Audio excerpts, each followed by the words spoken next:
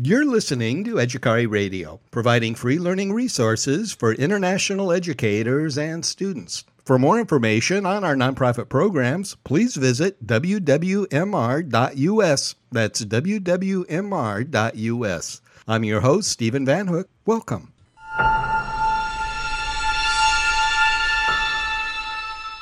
Among the most important aspects of any communications campaign is to first figure out who our targeted people are, and then how will we try to connect with them. And it all starts with defining who are our publics.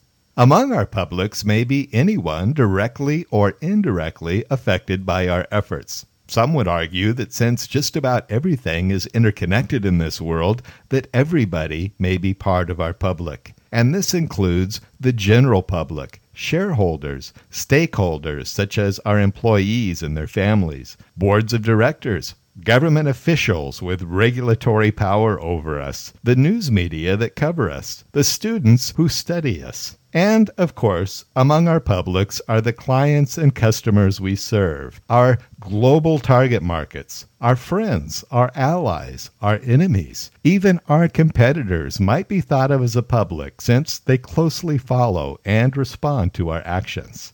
As we pick out the most important aspects of our public's demographics, we're going to especially focus on dimensions of gender, age, and income level. We can tell much about someone's life simply by their sex, how old they are, and how much money they have to spend.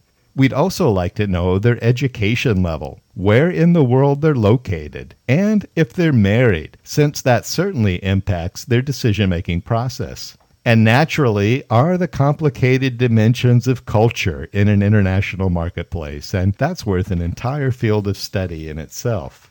So let's look at some significant audience segments, including the demographic segment that we just described, including key measures of gender, age, and income. The benefit segment, and what benefits do they gain from what we have to offer, perhaps better health or a happier life. The occasion segment, or when do they tend to be interested in our message, on what occasions, holidays, vacations, maybe a graduation. The usage level segment. Are they high, mid, or low quantity users? For example, people who fly often may be a fussier customer than someone who has never flown before, since they will have a greater knowledge of options and level of service to expect. The lifestyle segment. Are they active or sedentary? Are they adventurous or homebodies?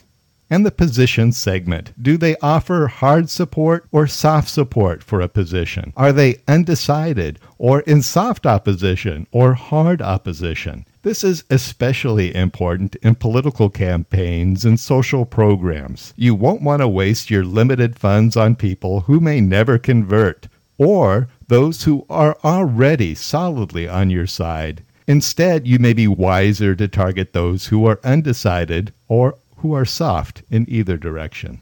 Marketers love to affix labels onto key segments since it helps us in a quick phrase wrap our minds around the fundamental characteristics of a target audience we may be trying to connect with.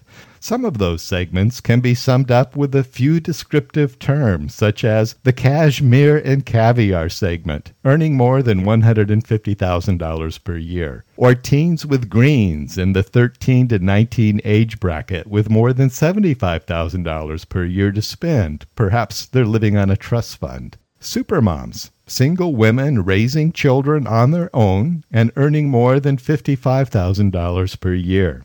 The dating game, who are unmarried people between the ages of 18 and 34.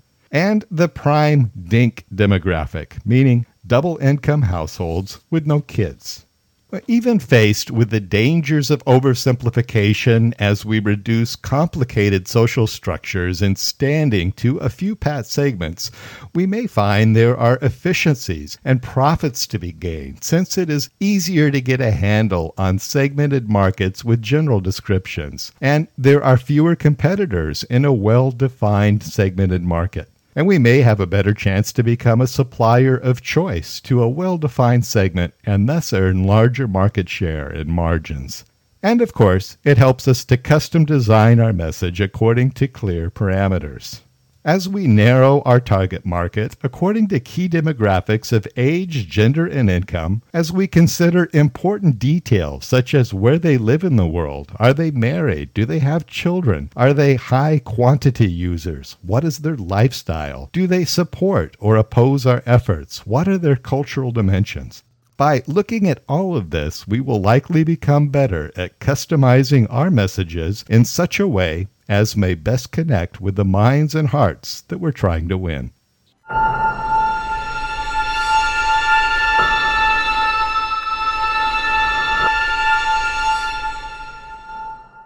To find direct links to the audio and video files mentioned in this podcast, please visit wwmr.us and click the podcast link at the top of the page. That's wwmr.us. Once again, it's wwmr.us. These materials are freely available for educational use. Enjoy.